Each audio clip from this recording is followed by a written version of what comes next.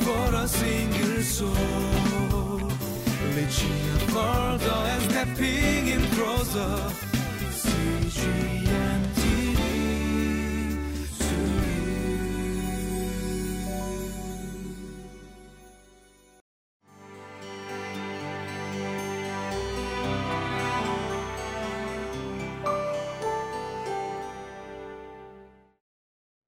Welcome to Living Life. There's an old adage that says, fool me once, shame on me, fool me twice, shame on you.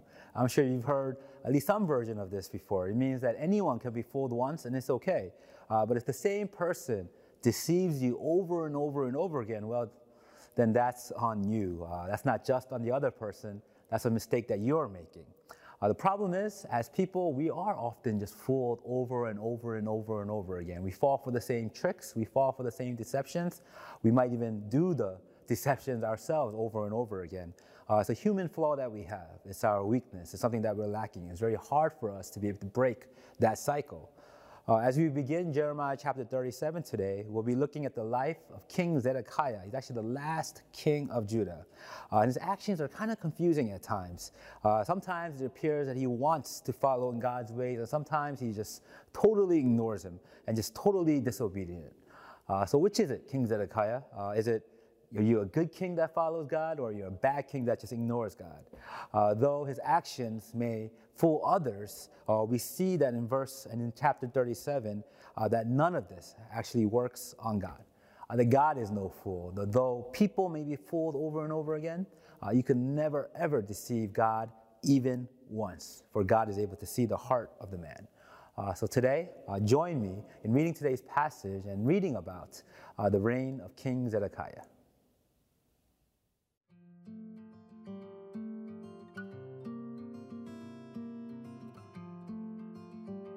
Jeremiah chapter 37, verses 1 through 10. Zedekiah, son of Josiah, was made king of Judah by Nebuchadnezzar, king of Babylon. He reigned in place of Jehoiachin, son of Jehoiakim. Neither he nor his attendants nor the people of the land paid any attention to the words the Lord had spoken through Jeremiah the prophet. King Zedekiah, however, sent Jehukal, son of Shelemiah, with the priest Zephaniah, son of Maaseiah, to Jeremiah the prophet with this message: "Please pray to the Lord our God for us." Now Jeremiah was free to come and go among the people, for he had not yet been put in prison. Pharaoh's army had marched out of Egypt, and when the Babylonians who were besieging Jerusalem heard the report about them, they withdrew from Jerusalem. Then the word of the Lord came to Jeremiah the prophet. "This is what the Lord, the God of Israel, says. Tell the king of Judah, who sent you to inquire of me, Pharaoh's army, which has marched out to support you, will go back to its own land, to Egypt. Then the Babylonians will return and attack this city. They will capture it and burn it down. This is what the Lord says. Do not deceive yourselves, thinking the Babylonians will surely leave us. They will not. Even if you were to defeat the entire Babylonian army that is attacking you, and only wounded men were left in their tents, they would come out and burn this city down." As we read Jeremiah chapter 37, we're going to read about King Zedekiah, and actually the beginning of his reign. King Zedekiah is actually the last king of the kingdom of Judah. But the problem was, he was just kind of like the kings before him, and he continued to reject God and disobey the word of God. He was a son of King Josiah, and he only became king after a foreign ruler, Nebuchadnezzar, came and removed the existing king in that place. That was actually very common during that time, when a more powerful enemy would come in, take away the king, and place a family member in that throne instead. In that way, the loyalty of the kingdom will be divided, and everybody will be weakened by it. That was the state of Judah during this time. They were a very weak kingdom. They had no power. They were actually a pawn between Egypt and Babylon. And every time there will be a big battle between those two giants, Judah and Jerusalem would just be used by them. to be able to gain an advantage over the other. And that's what happens in today's passage. We're told that Babylon is sieging the city of Jerusalem. They're stuck. The people cannot get out. They're in a very terrible and dire situation. But out of nowhere, seemingly as the rescue party, Egypt comes trying to take on Babylon. Babylon is forced to leave, and Jerusalem is free. It was during this time that the king Zedekiah, he goes up to Jeremiah and asks for a prophecy, hoping for something good. Something good had just happened to the kingdom. But unfortunately and sadly for King Zedekiah, Jeremiah does not give him the good news that he wants. Instead, Jeremiah says that nothing has changed. Babylon will come. Someday they will come and they will succeed in taking over and wiping out the city. That they will come and nothing will be able to stop them when they're able to come. That even though there might be battles in between where Jerusalem might win, it doesn't matter because ultimately Babylon will come and conquer the nation. It's actually a very sad story and a very sad prophecy. But even in this terrible prophecy, there's hope for us to be found because the word of God that was spoken before has not changed. The word of God is coming true right now in this very moment. There's nothing in this world or beyond this world that could go against the word of God. And because God deemed it to happen, that God said Babylon will come, there was nothing that anybody can do, and God was not changing, unwavering in his word. And that's something for us to take solace in, knowing that the word of God, as true as it is, that it's never going to change, and it's going to remain true in our lives. As we go on today, we see that Zedekiah, he actually asks for a prayer. He goes up to Jeremiah and sends a message by saying, please pray to the Lord our God for us. It's amazing, right?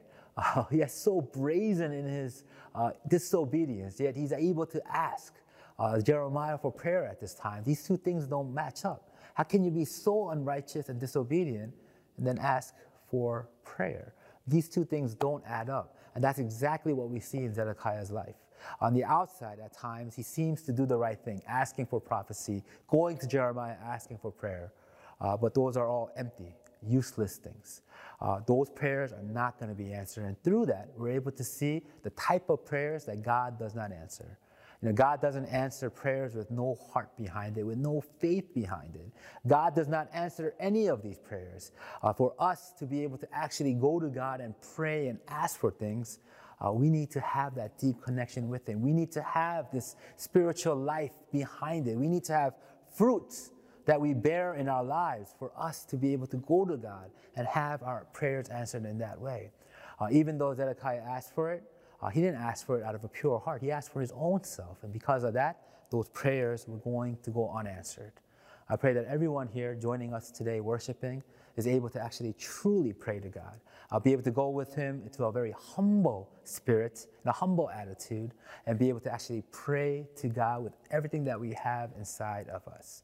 I also pray that we're able to follow the word of God, not be like Zedekiah, and be able to obey the word of God. There's this old story, right, of a man who was caught in his house during a big storm.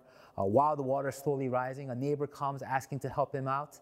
All right, and the man says, no, I'm going to stay put. I'm going to trust in the Lord. Eventually, the water rises. He ends up on the second floor. A cop comes on a rowboat, and he says, I'm here to save you. And this time the man says, no, I'm going to stay put. I'm going to trust in the Lord. Lastly, he's forced to go on the roof because the water is so high. This time a helicopter comes to rescue him, and the man says, no, I'm going to trust in the Lord.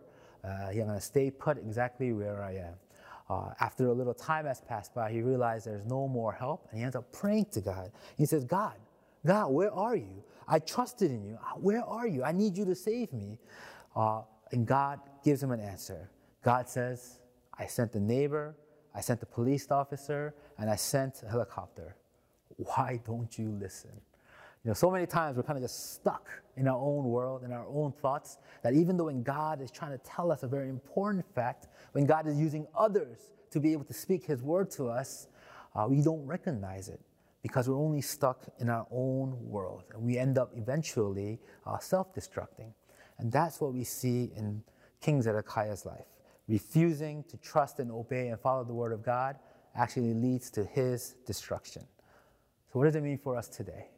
We got to continue to fear the Lord, and we need to continue to fear the word of the Lord as well. That we need to trust that it is his word, and not only go to it when we really, really, really need it, but be able to fully rely on it all the time.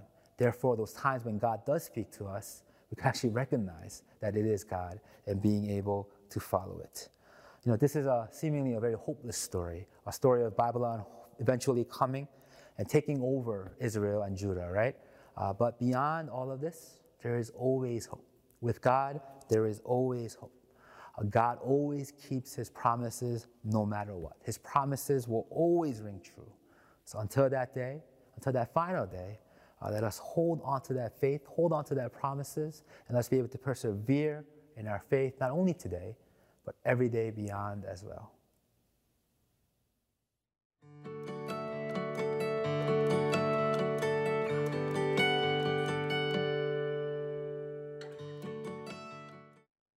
What is something that God is putting in your heart today?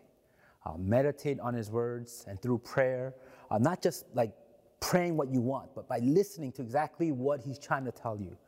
Think about it, meditate on it, and consider the importance of it, and think about what it is that he's trying to put inside our hearts. Is it something that God is asking you to obey? Is it something that God is telling you to stop doing? Is it something that God is telling you to start doing? Whatever it may be, today, as we meditate on this word, on Jeremiah chapter 37, let's do so with a heart of obedience and be able to respond once he gives us that direction to be able to follow. Let us all pray. Lord, we thank you for your precious word that you have given us for today. We pray, Lord Father God, that as we meditate on your word and through prayer and just throughout living out this day, we pray, like Father God, that you are able to give us your message.